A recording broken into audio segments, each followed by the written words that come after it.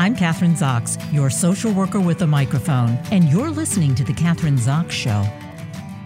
And joining me today is Caitlin Billings, author of In Our Blood. Caitlin Billings knows the struggles of balancing work, mental health, and motherhood better than most. While accepting her own bipolar diagnosis, she had to learn how best to support her gender-fluid child who inherited depressive behaviors, as well as pursue an allegation of child sexual assault in their home. In her work as a licensed clinical social worker and role as a mother, she felt tremendous pressure to be perfect and present stability.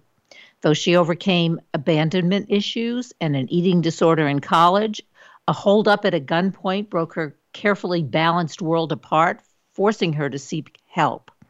Now Caitlin is speaking out about the deep-set need for perfection throughout society, especially on teens and mental health professionals, until people understand that your best is good enough and you are never alone. She has a thriving therapy practice in the Bay Area, specializing in complex trauma. Welcome to the show, Caitlin. Nice to have you here today. Hi, Catherine. Thank you so much. I'm excited to be here.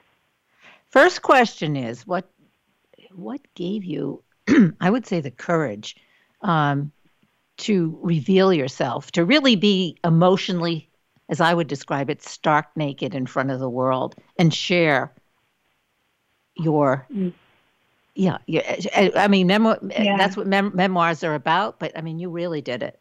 Everything is right out there. So that's why I'm asking you what gave you, the courage. Go big or go home, right? Yeah.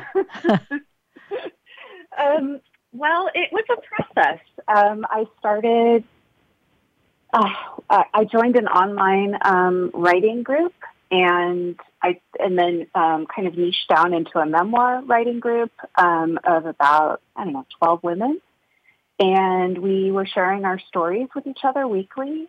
And over time, we all developed manuscripts, and I think really it was their encouragement at first that my story needed to be heard, as well as I really admire memoir authors who share themselves so deeply. I've always gotten a lot out of reading someone's stark naked story, much more so than reading something maybe a little bit more, a little more polished or a a little more, pulled back. I think polished is the word. Sometimes if it's not a memoir and they sort of, they sneak in some of the stuff, let's say these authors who write novels, but of course they're personal and their personal stuff is there, but this is, it's there. I was thinking when you're telling me about sharing, you were in a writing group and then it sort of narrowed down to women who actually wrote memoirs, and that gave you, I'm using the word courage, I don't know why, but trust. Like I would assume that there's a trust amongst you in the group to talk about what you've written, to share honestly about other people's stories and how they narrate them. So I don't know if you're saying that, but that's what it sounds like to me. Yeah. Yeah, we did. We studied a couple of books on memoir. We did writing exercises with each other, sometimes every day, every week. It was very intense. We were all just so extremely devoted to our books. And we worked together for years. This book is a 10-year project in the making for me. So, we grew deeply connected, and we urged each other to really share so vulnerably. So I think it was really that. And then over time, I'm writing about perfectionism, and I'm writing about so many of us feeling like we need to hide, especially those of us in professional helping roles. And because, we want to be seen as having it together so we can support the person who needs help.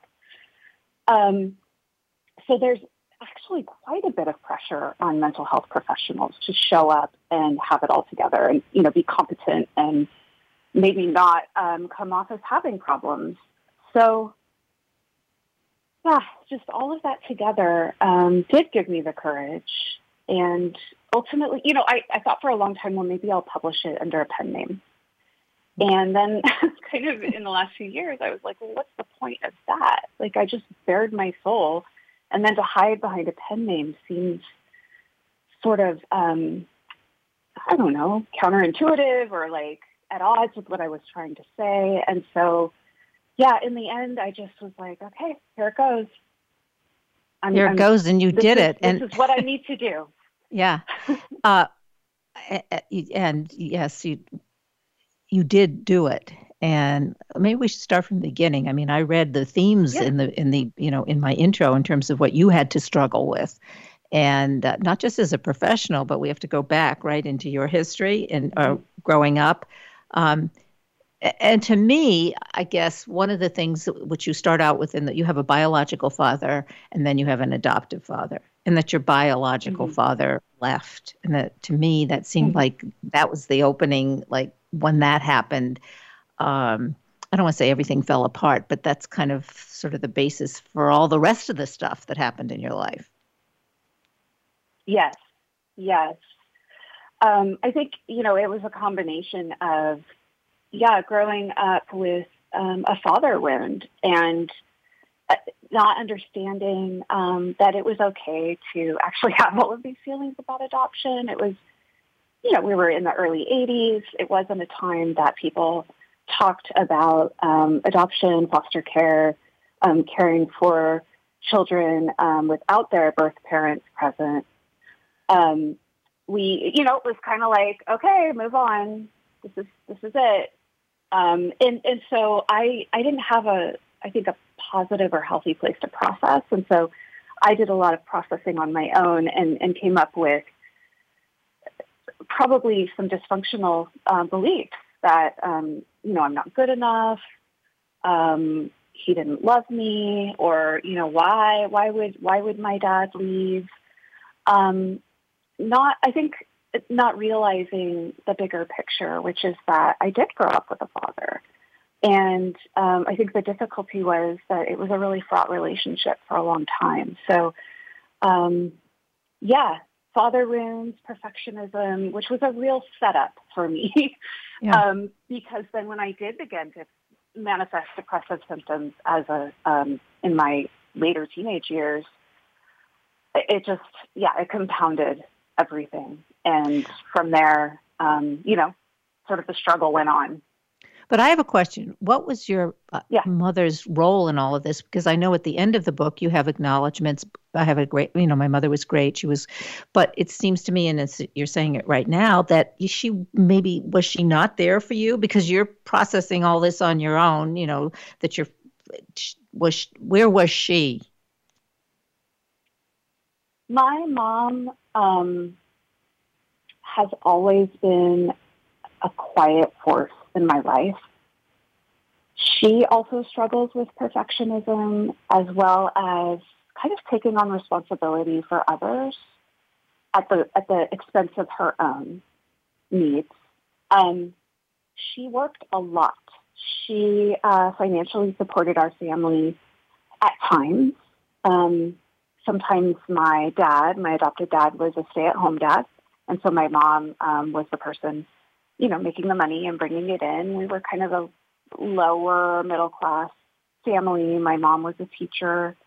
And she worked in the Humboldt County Jail, as we called it, the correctional facility that is in Eureka, California, teaching in jail. And that experience, like hearing her come home or having her come home and talk about her experiences there and what she was learning and just the stark humanity of it, affected me very deeply. And I think really drove me to do the work that I began doing, which was working with domestic violence offenders.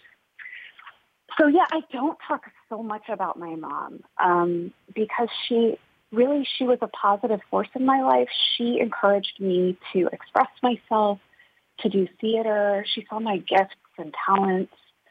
And yet I did miss her a lot. She was gone a lot working. Now, what about when we're talking about perfectionism? Maybe we should Hmm. delve into that a little more. What do we mean by that? Because you're Sure. saying that you felt this need for perfectionism. And I think in the beginning of the interview, you're saying, well, that's inherent in our society. What does that mean? What does that struggle mean? Trying to be Yeah. perfect. Yeah. Well, I'm a woman. I grew up as a cisgender woman, a white woman in a rural, mostly white community. Um, in the 80s and 90s, when there was a lot of focus on kind of physical perfectionism for women. It was kind of the Kate Moss era, the waif era. A lot of young women developed eating disorders in the 90s, and I was one of them. So that, I think, combined with seeing my mom taking on so much responsibility and struggling with perfectionism herself, not wanting to make mistakes, and then what I was getting So from are you, I'm going to interrupt society you. in So are terms you of, saying appearance yeah, is important? Appearance is mhm, important. You have to appear to be healthy and happy and good looking and smart. That's what you yes, have to present to your audience. And when yes, that's, yeah, okay. yes, absolutely. So yes, sorry, I sort of dove off into Yeah. into physical manifestations of perfectionism. But yeah, I think as a professional woman, uh, there is so much pressure. I'm a mother. There's pressure to appear to have it together at work. There's a lot of representations of moms doing it all. And I think now people are really calling that out and saying, I think the pandemic exposed a lot of the struggles that women have at home, trying to balance career and kids on Zoom. And also in the mental health field, you know, it has actually been studied, and mental health professionals have some of the highest stigma against having mental health problems, which is so ironic and yet makes so much sense because there's so much pressure for us to know what to do and to appear as if we have the answers, appear as if life is just fluid and easy and we can talk about our health and help the clients have health. And yet so many of us secretly are struggling with our own trauma or, the things that brought us into the field. Many mental health professionals have had their own experiences that gave them empathy and a window into what clients are experiencing. And yet once we arrive in the field, it's like, don't talk about it. Yeah. Seek your Well, let's talk therapy, about, but don't talk about in it. terms of the field and the discipline. Um, Mm-hmm. what about, I mean, maybe the issues of transference and countertransference sort of are something Mm-hmm. that we could discuss here because I think that comes into play. So, as a therapist, you're dealing with a client, and there's the issue of transference. And for those who are listening who are not mental health professionals, what is that? What is transference? Yeah, so it's originally a Freudian term that talks about in psychoanalysis. Once upon a time, the idea was that the psychoanalyst Freud was a blank screen for the client to project or transfer their own stuff, their own material onto the therapist. So, for example, the client might be transferring their feelings about their mother toward the therapist. And when a therapist has countertransference, they are going to be responding to what the client is projecting onto them with their own stuff. And so that's a very kind of basic explanation. It's deeper than that on a lot of levels. And so what it can look like, I think, for myself, is if a client is talking about their own trauma and talking to me as if either I was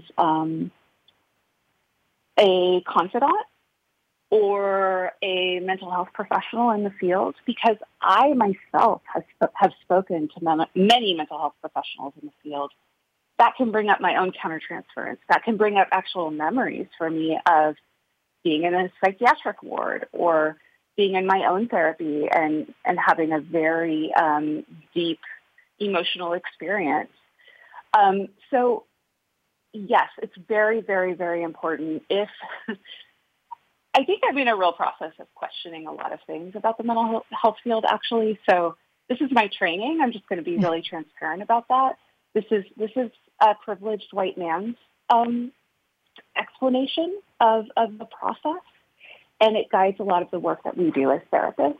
And I really think that this is the time that other voices are being heard and other experiences of folks who've been marginalized or who've not gotten to speak out about their opinions of what therapy looks like.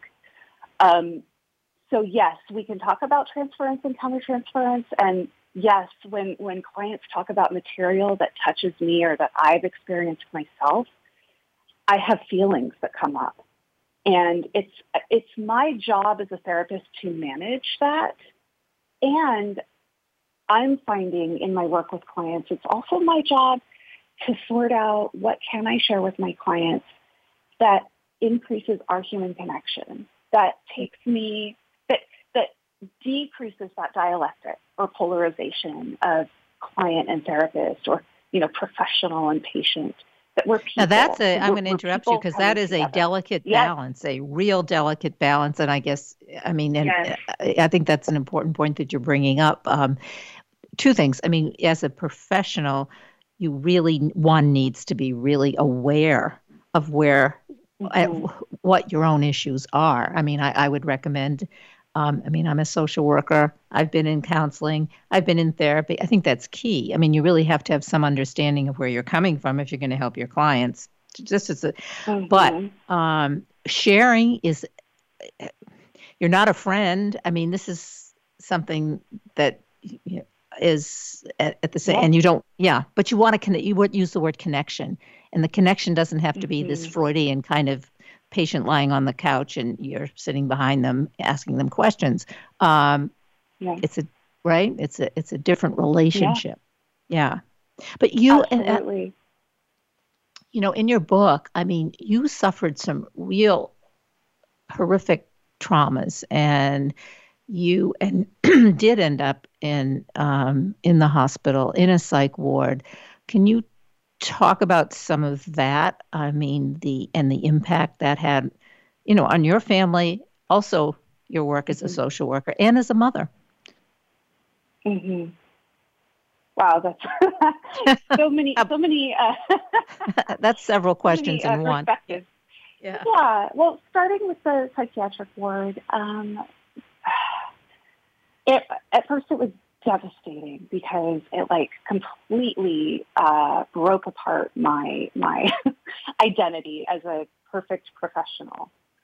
Oh gosh, is that my computer going off in my ear? So yeah, sorry, that distracted me. Yeah, so that was really shattered as a person who really wanted to have it together. And are you still there? I'm still here.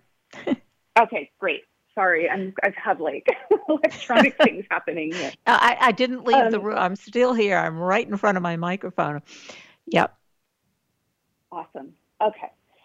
So it was devastating at first, and slowly over time, I came to realize that it was a safe place for me. I did I found myself in very dark places in my mind, in my spirit, and what my therapist and I ultimately would talk about is that it was a break. It was a time for me to go somewhere and just have the opportunity to cry or to sleep, to get medication adjusted, to do whatever I needed to do. And that helped me to balance some of the somewhat questionable or at times unprofessional experiences I had at the hands of other professionals, which is really, only kind of reinforced stigma.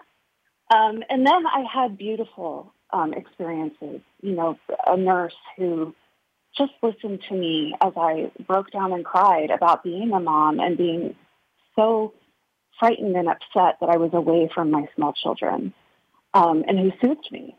So it was a mixed experience. And I don't know, being human is about suffering in the end. That's just what I'm coming to as a conclusion, and that we all suffer, and sometimes I have moments of joy, sometimes I have moments of darkness, but what I've really come to understand is that it's fluid, and if I can write it and accept that sometimes writing it means that I do have to be somewhere that's more protected for my own safety, then that's what I need.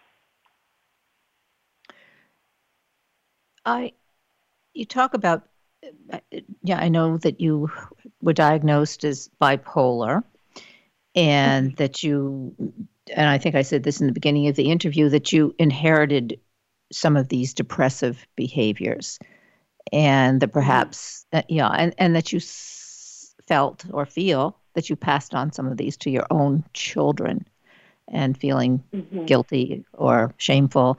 But you've all managed as a family, having gone through, and I don't want to talk about everything in the book. We want people to go out and buy the book, and we don't want to share everything, but that's one of the themes. And at the end, at least I think I can say this, is that you as a family are able to accept all your frailties, not maybe all, but many of them, and go on. And yeah, that's more of a general, I guess, comment. But yeah, the inherited depressive behaviors. Talk about that a little bit. That you inherited them from your parents, and then your kids also inherited some of these behaviors. Yeah, I think part of it is that I only have a complete history of one side of my family, because I have kind of pieces of my birth father's side, but I don't have the whole story. I know there were mental health issues on his side, but I don't have a lot of details. In my mom's side, there's definitely depression, and a couple of family members have been either diagnosed as bipolar or suspected bipolar. There's some bipolar symptoms. So it definitely runs in my family. As for my eldest child, it was very frightening to me as a mother to see my 12-year-old begin to exhibit exactly what I experienced, only I was seeing it from the outside as a parent.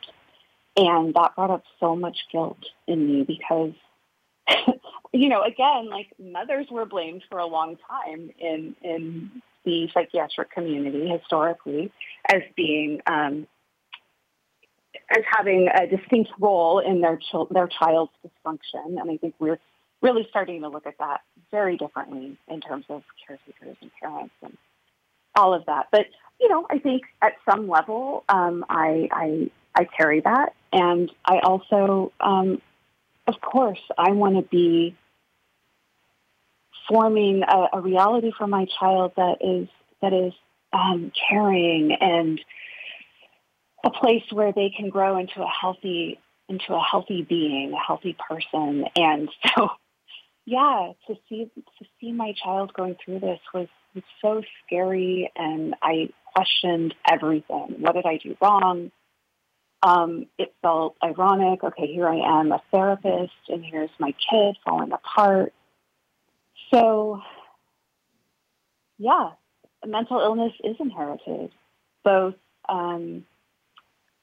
from a genetic standpoint as well as behaviorally.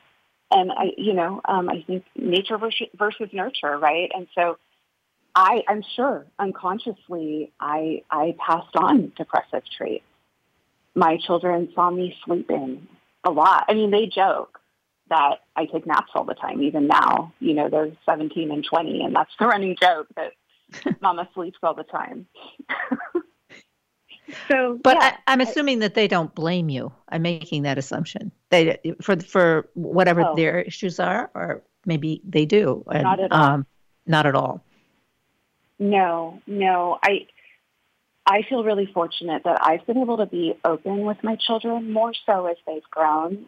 They were 5 and 7, I believe, when I was first hospitalized. And obviously we didn't tell them, go into great detail about what was happening. But as they grew into teenagers, we were able to share more. Mom is not feeling well. She's going to go to the hospital where she can get some help, talk to some doctors. And I've been hospitalized actually a total of 7 times. In the book, it was 4. And then, it's been a few years since the book was completed and it's going through the publishing process. And so I had 3 more hospitalizations after that. And it really got to the point where it was like, okay, we're doing this again. And they were so loving. And it is such a balance, too, that I want to be their parent. I do not want them to feel like they have to be responsible for me or take care of me. Yep. And at the same time, I want to be able to have a transparent conversation that, yeah, this is what I need. This is part of me taking care of myself. Well, I think we have a couple minutes left, so we're going to end on that. But I think one of the things you just said, that in the end, they're so supportive of you. They understand what's happening. So to me, you've done a lot of things right. I mean, they're yeah. What websites can we go to for more information about the work that you're doing? Because I know you specialize in complex trauma, but also a website where we can purchase the book. Yeah, so I have a website, CaitlinBillings.com, myname.com, that is all about me and my book. And then I have a group practice website as well, and that I just opened that group practice in May.